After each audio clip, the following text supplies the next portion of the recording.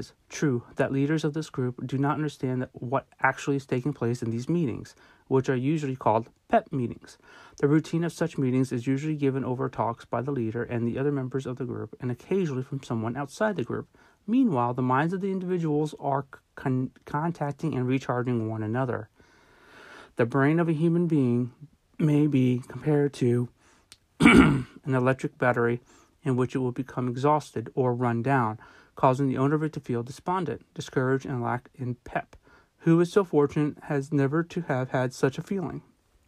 The human brain, when it is depleted condition, must be recharged, and the manner in which this is done is through contact with more vital minds or minds.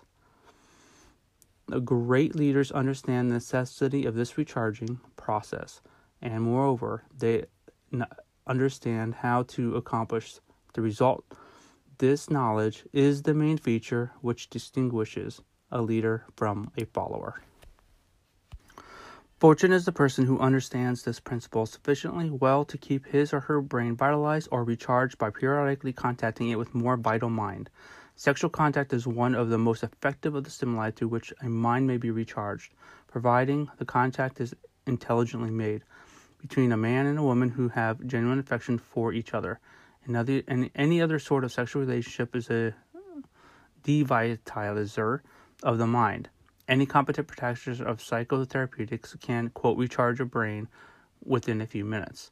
Before passing away from the brief reference made to sexual contact as a means of revitalizing a depleted mind, it seems appropriate to call attention to the fact that all over the great leaders, in whatever walks of life they have arisen, have been or are people of highly sexed natures.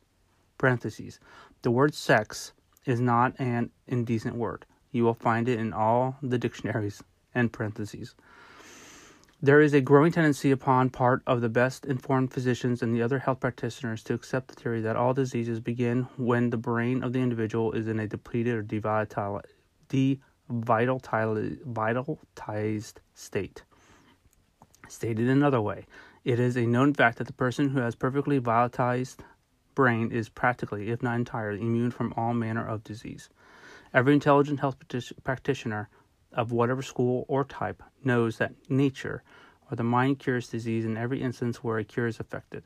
Medicines, faith, laying on hands, chiropractic, osteopathy, and other forms of outside stimulant are nothing more than artificial aids to nature, or, to state it correctly, mere methods of setting the chemistry of the mind into motion to the end that it readjusts the cells and tissues of the body, revitalizes the brain, and otherwise causes the human machine to function normally. The most orthodox practitioner will admit the truth of this statement. What, then, may the possibilities of the future development in the field of mind chemistry? Through the principle of harmonious blending of minds, perfect health may be enjoyed. Through the aid of this same principle, sufficient power may be developed to solve the problem of economic pressure which constantly presses upon every individual. We may judge the future possibilities of the mind chemistry by taking the inventory of its past achievements, keeping in mind the fact that these achievements have been largely the result of accidental discovery and a chance of groupings of minds. We are approaching the time when the professorate of the universities will teach mind chemistry the same as other subjects are now taught. Meanwhile, study and experimentation in connection with this subject open vistas of possibility for the individual student. Mind chemistry and economic power. That mind chemistry may be appropriately applied to the workday affairs of the economic and commercial world is a demonstrable fact. Through the blending of two or more minds in a spirit of perfect harmony, the principle of mind chemistry may be made to develop sufficient power to enable the individuals whose minds have been thus blended to perform seemingly superhuman feats. Power is the force with which man achieves success in any undertaking. Power, in unlimited quantities, may be enjoyed by any group of men or men and women who possess the wisdom with which to submerge their own personalities and their own immediate individual interests through the blending of their minds in a spirit of perfect harmony. Observe, profitably, the frequency with which the word, quote, harmony appears throughout this introduction. There can be no development of the, quote, mastermind where the element of perfect harmony does not exist. The individual units of the mind will not blend with the individual units of another mind until the two minds have been aroused and warmed, as it were, with a spirit of perfect harmony of purpose. The moment two minds begin to take divergent roads of interest, the individual units of each mind separate, and the third element, known as the, quote, mastermind, which grew out of the friendly and harmonious alliance, will disintegrate. We come now to the study of some well-known men who have accumulated great power, also great fortunes, through the application of mind chemistry. Let us begin our study with the three men who are known to be the men of great achievement in their respective fields of economic, business, and professional endeavor. Their names are Henry Ford, Thomas A. Edison, and Harvey S. Firestone. Of the three, Henry Ford is, by far, the most powerful, having reference to economic and financial power. Mr. Ford is the most powerful man now living on earth. Many who have studied Mr. Ford believe him to be the most powerful man who have ever lived. As far as it is known, Mr. Ford is the only man now living, or who has ever lived, with sufficient power to outwit the money trust of the United States. Mr. Ford gathers millions of dollars at as great ease as a child fills his bucket with sand when playing on the beach. It has been said by those who were in position to know that Mr. Ford, if needed it, could send out the call for money and gather in $1 billion, $1,000 million, all and have it available for use within 1 week. No one who knows of Ford's achievements doubts this.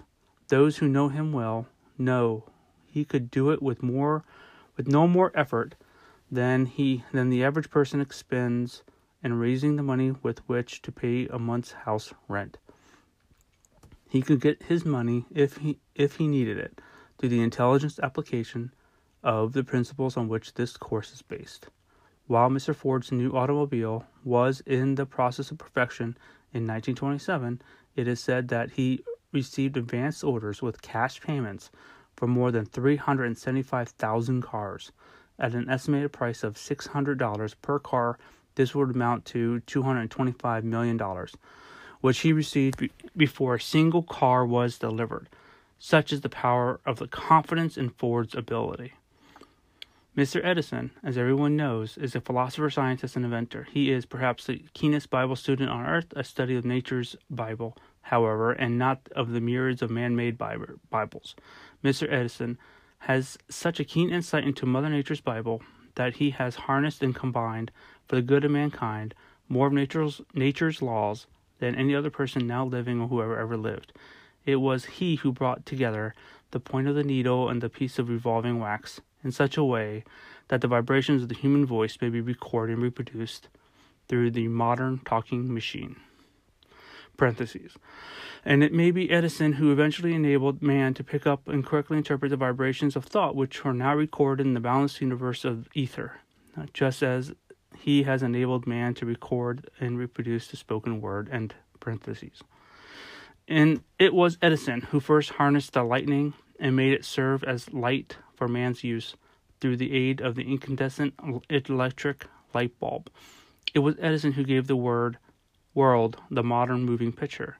These are but a few of his outstanding achievements. These modern, quote, miracles, which he has performed, not by trickery under the sham pretense of superhuman power, but in the very midst of the bright light of science, transcends all of the so-called miracles described in man-made books of fiction.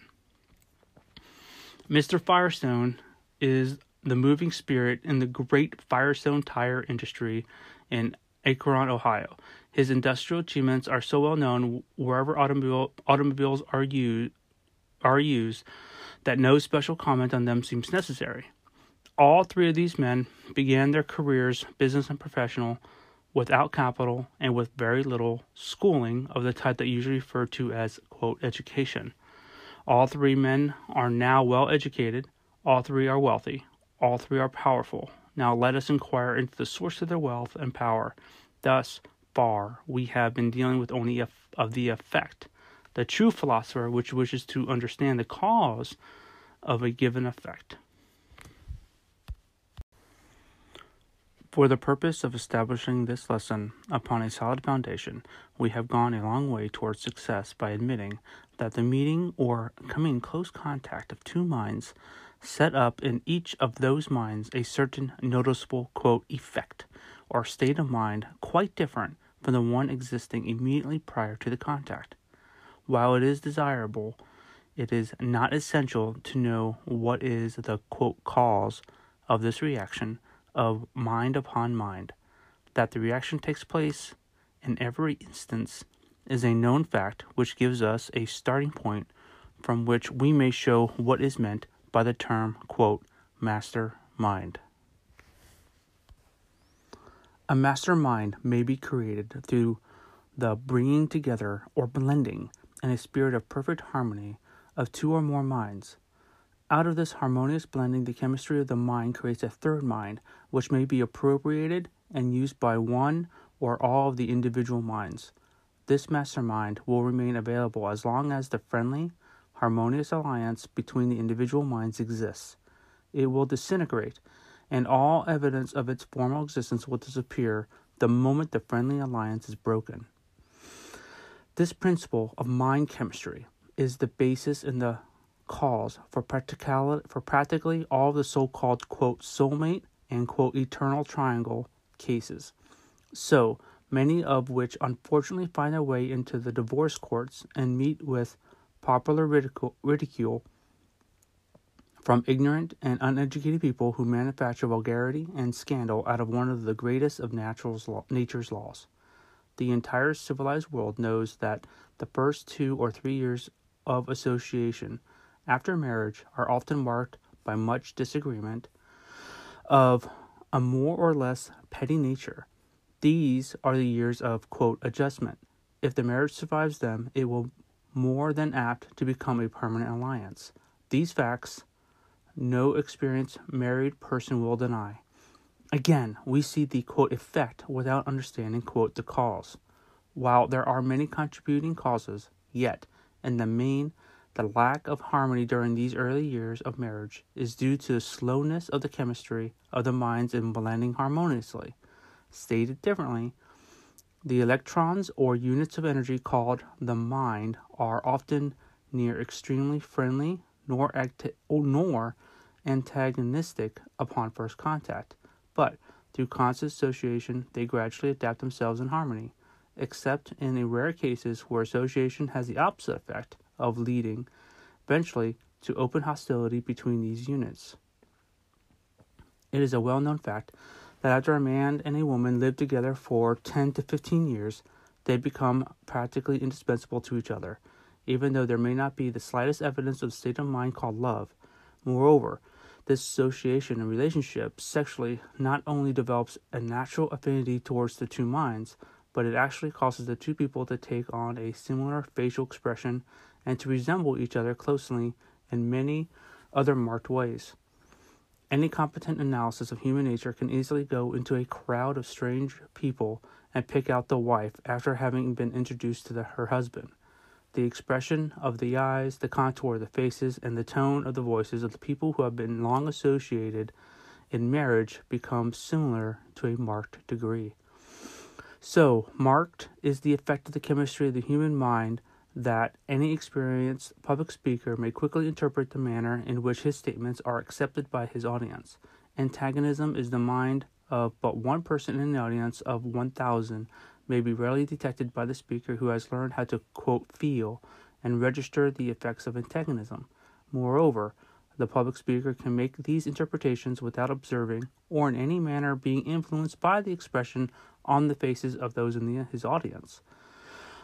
On account of this fact, an audience may cause a speaker to rise to great heights of oratory or heckle him into failure without making a sound or denoting a single expression of satisfaction or dissatisfaction through the features of the face. All, quote, master salesmen know the moment the, quote, psychological time for closing has arrived, not by what the prospective buyer says, but from the effect of the chemistry of his mind as it interpreted or felt by the salesman. Words often belie the intentions of those speaking them, but a correct interpretation of the chemistry of the mind leaves no loophole for such a possibility. Every able salesman knows that the majority of buyers have the habit of affecting a negative attitude almost to the very climax of a sale. Every able lawyer has developed a sixth sense whereby he is enabled to, quote, feel his way through the most artfully selected words of a clever witness who is lying, and correctly interpret that which is in the witness's mind through the chemistry of the mind. Many lawyers have developed this ability without knowing the real source of it. They possess the technique without the scientific understanding upon which it is based. Many salesmen have done the same thing. Chemistry of his mind or her mind, so that it will either attract or repel all with whom it comes in contact, is a known fact. Stated in another manner, any person may assume a mental attitude which will attract and please others, or repel and antagonize them, and this is without the aid of words or facial expressions or other form of bodily movement or demeanor. Go back now to the definition of the, quote, master mind, a mind which grows out of the blending and coordination of two or more minds in a spirit of perfect harmony, and you will catch the full significance of the word harmony as it is used here. Two minds will not blend, can they be coordinated unless the element of perfect harmony is present, wherein lies the secret of success or failure of practically all businesses and social partnerships. Every sales manager and every military commander and every leader in every walk of life understands the necessity of a, quote, esprit de corps, a spirit of common understanding and cooperation, and the attainment of success. This mass spirit of harmony of purpose is obtained through discipline, voluntary or forced, of such nature that the individual minds become blended into a, quote, master mind, by which it is meant that the chemistry of the individual minds is modified in such a manner that these minds blend and function as one.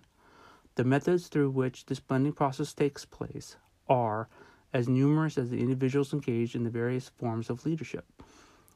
Every leader has his or her own method of coordinating the minds of the followers. One will use force, another uses persuasion. One will play upon the fear of penalties while the other plays upon rewards, in order to reduce the individual minds of a given group of people to where they may be blended into a mass mind. The student will not have to search deeply into the history of statesmanship, politics, business, or finance to discover the technique employed by the leaders in these fields in the process of blending the minds of individuals into a mass mind. The really great leaders of the world, however, have been provided by nature with a combination of mind chemistry favorable as a nucleus of attraction for other minds. Napoleon was a notable example of a man possessing the magnetic type of mind which had a very decided tendency to attract all minds with which it came in contact. Soldiers followed Napoleon to certain death without flinching because of the impelling or attracting nature of his personality, and that personality was nothing more nor less than the chemistry of his mind. No group of minds can be blended into a mastermind if one of the individuals of the group possesses one of these extremely negative, repelling minds. The negative and positive minds will not blend in the sense where described as a master mind. Lack of knowledge of this fact has brought many of otherwise able leaders to defeat. Any able leader who understands this principle of mind chemistry may temporarily blend the minds of practically any group of people so that it will represent a mass mind. But the composition will disintegrate almost the very moment the leader presence is removed from the group. The most successful life insurance sales organizations and other sales force meet once a week or more often. For the purpose of what? For the purpose of merging the individual minds into a mastermind which will, for a limited number of days, serve as a stimulus to the individual minds. It may be, and generally is,